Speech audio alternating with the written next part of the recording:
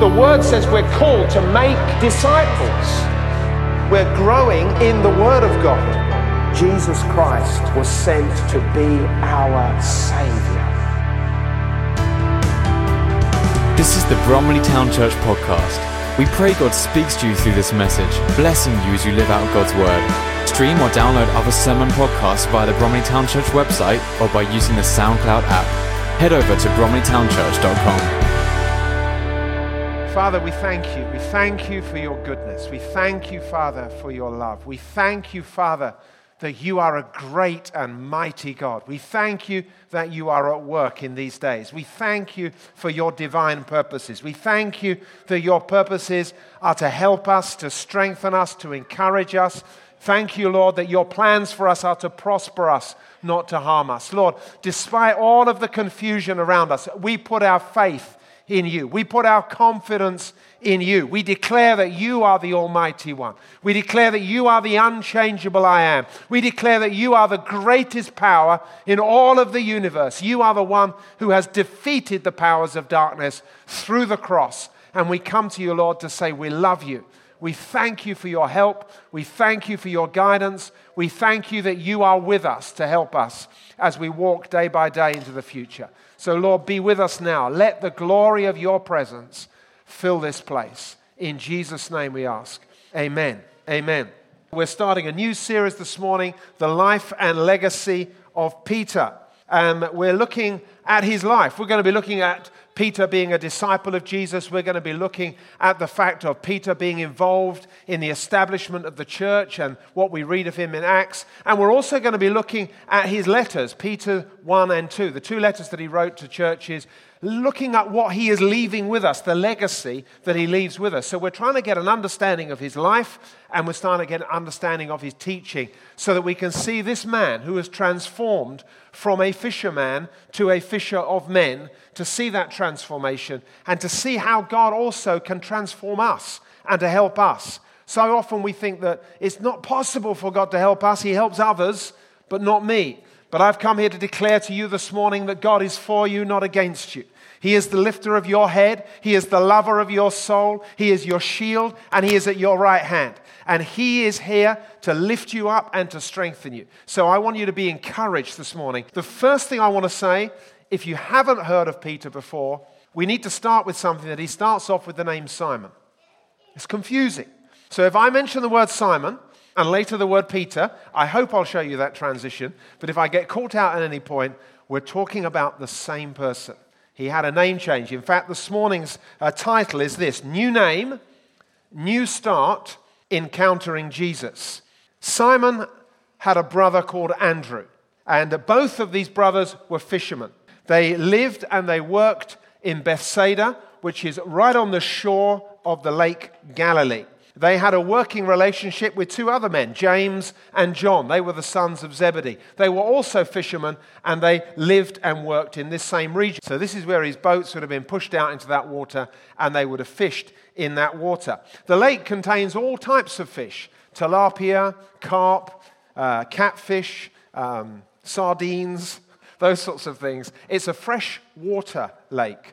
In actual fact, it's the largest freshwater lake in Israel.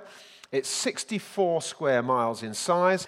It's hot in summer, very hot in summer, getting as high as up into the high 30s. So you imagine working actually in that sort of environment. It's hot and sweaty. There's 2 months, basically winter and summer. And in the winter, well, it doesn't get that cold. I mean, you can still have days of 20 degrees going down to like 8 degrees centigrade. So it's still a warm environment. So it's a hot place. And you can imagine working on the boat, you'd be getting hot and sweaty and all that sort of stuff. Simon was married. We know that because later on in the Gospels, we read of Jesus going to heal his mother-in-law. And if he had a mother-in-law, then we can be fairly certain that he was married. So that just gives a little bit of background about Simon as we start. But I want to go straight into looking at John the Baptist. I want to take us back to the time of John the Baptist. Here's a man in Israel. John the Baptist is his name. He's causing a stir. He's going around different neighborhoods and he's preaching. That whole area that I talked about, the River Jordan, linking those two lakes, then he's baptizing people in the River Jordan. He's somewhat strange. He goes around wearing this sort of camel hair cloak, and it's sort of pulled in with a leather belt round the middle, and he's eating locusts and wild honey, is what the Bible says. So, look, whoa, it's a bit strange. There's something about this guy, and yet there's also something about him that everybody is attracted to. He is preaching with authority and with fire. And as he's preaching a strong message. In fact, the message that he is preaching carries an urgency about it. And it's this, that people need to repent because there's a coming wrath. So he's preaching a message of urgency with a cutting edge about it. And this message carried accountability with it. Because it was like, look, if you've repented, you're hearing what I'm saying. But if you've repented, then you need to show that repentance by the works of your life. There needs to be fruit that accompanies the fact that you're saying that I have repented. Something needs to shift in your life. It needs to show in your life. So there was accountability. It wasn't a wishy-washy message. It was one that confronted people head on, as it were.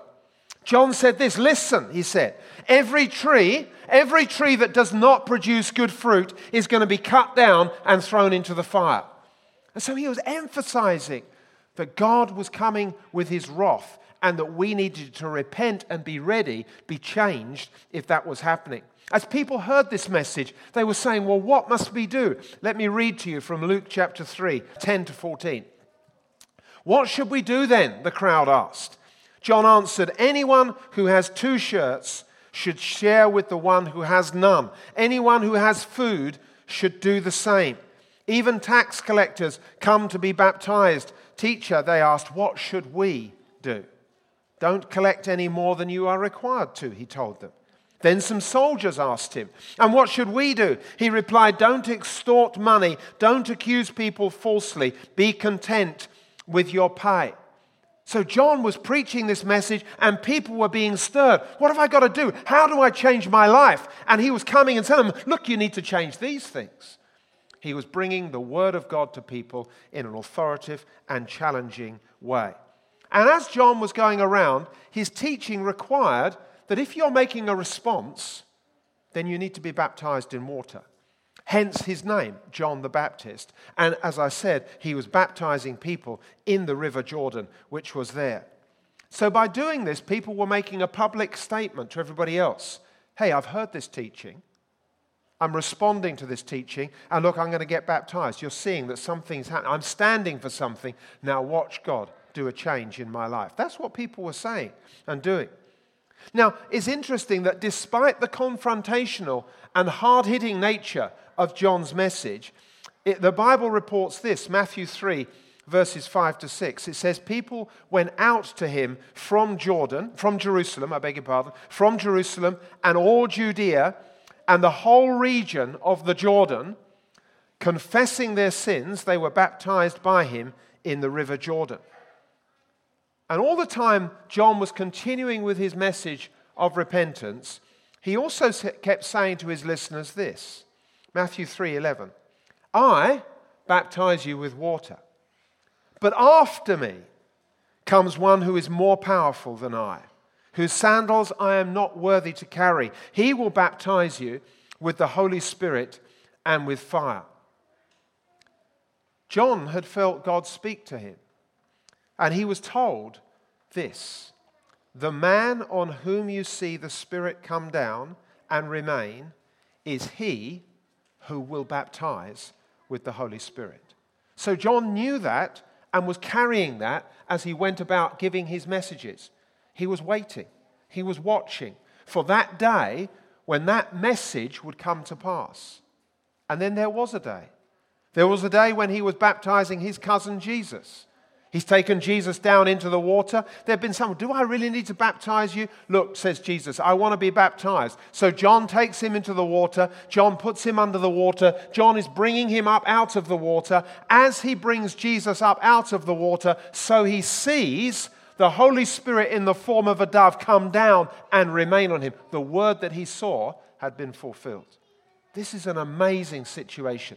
And when he saw that happen, from that time onwards, John the Baptist, every time he saw Jesus, he would point to him and say, "Behold, the Lamb of God who takes away the sins of the world." Now, I want to jump now from this whole scene, and I want you to imagine what's been going on, everything that's been happening in Israel. I want to jump now to Andrew. Because Simon's brother Andrew was one of those who had been a disciple of John the Baptist. He'd been one of those that had been caught up in this whole scene. He'd been one of those who'd been listening to these messages. He was one of those who, with John, saw John say, "Behold, this is the Lamb of God."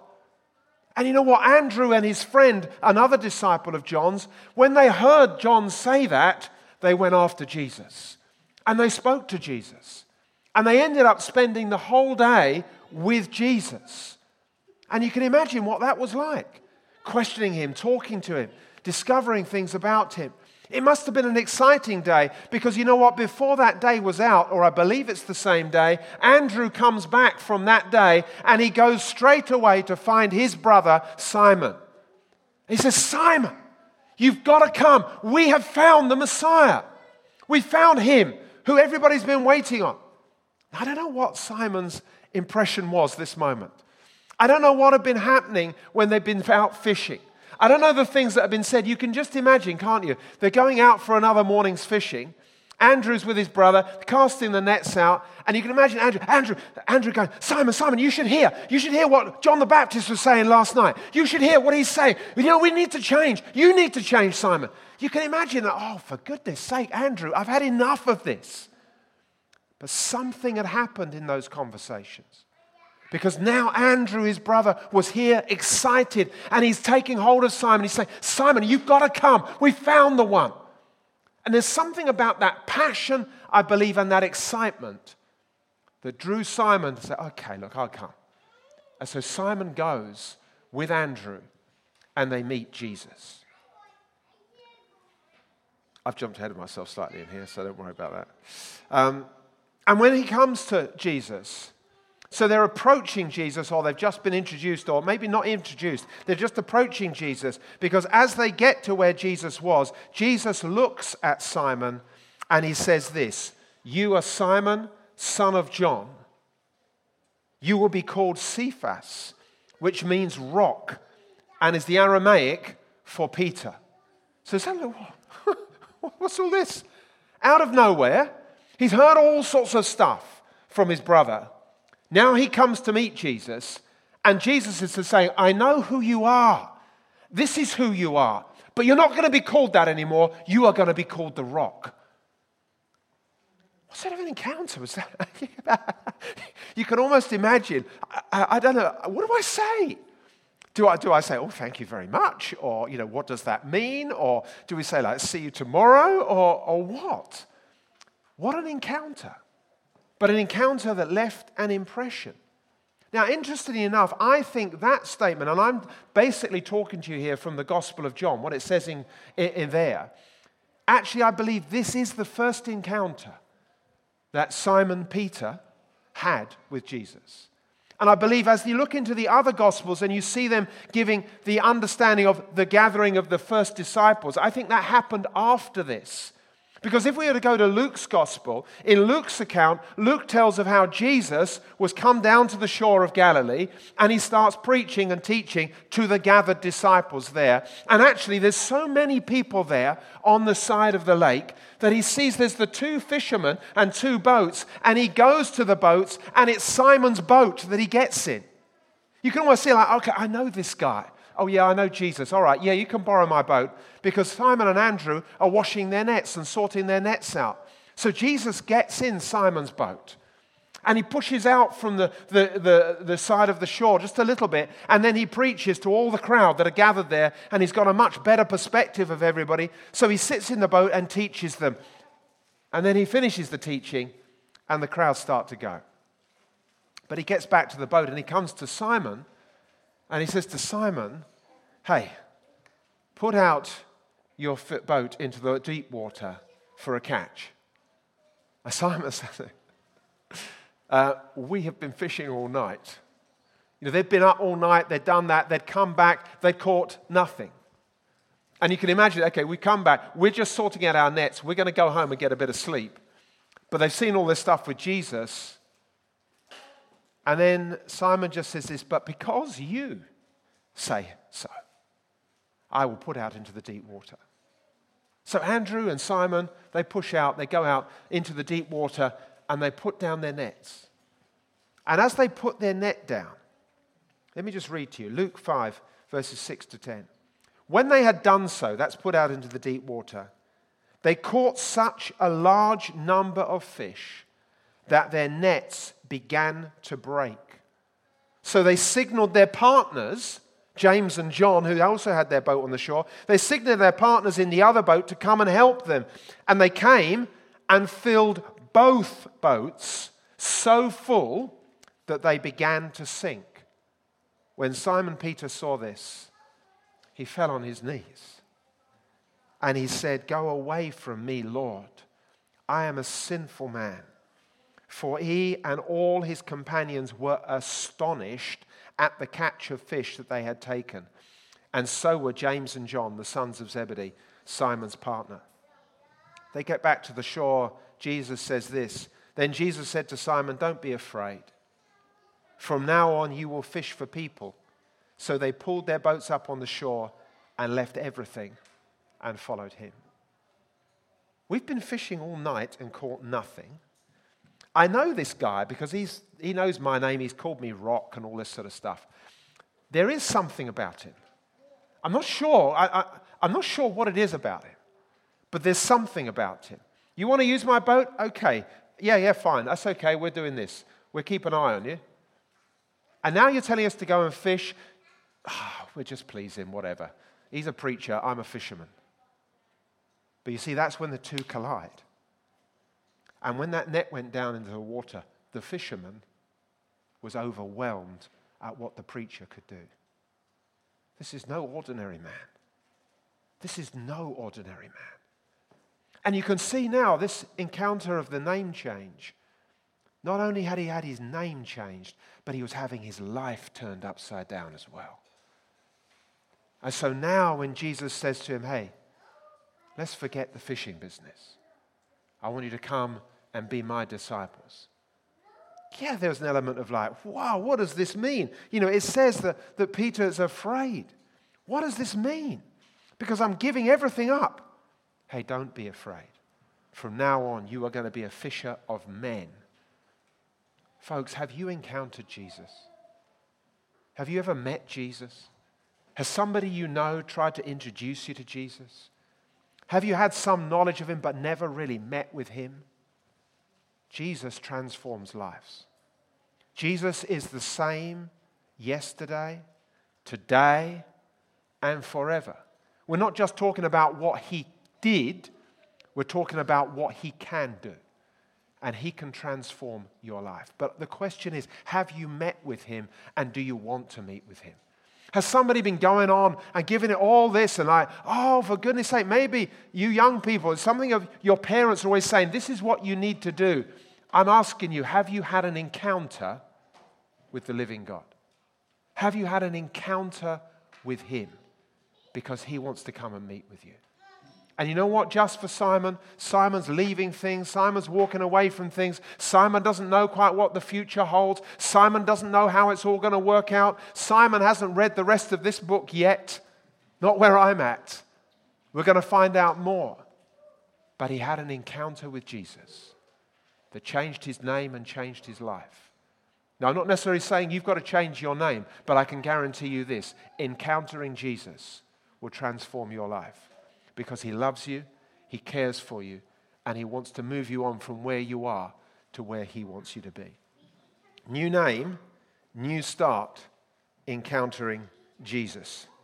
So next week we're going to hear a little bit more. Thank you for listening to this message from Bromley Town Church. You are always welcome to visit us on a Sunday morning, or join us again for more messages here online. You can also stay connected with us at www.bromleytownchurch.com.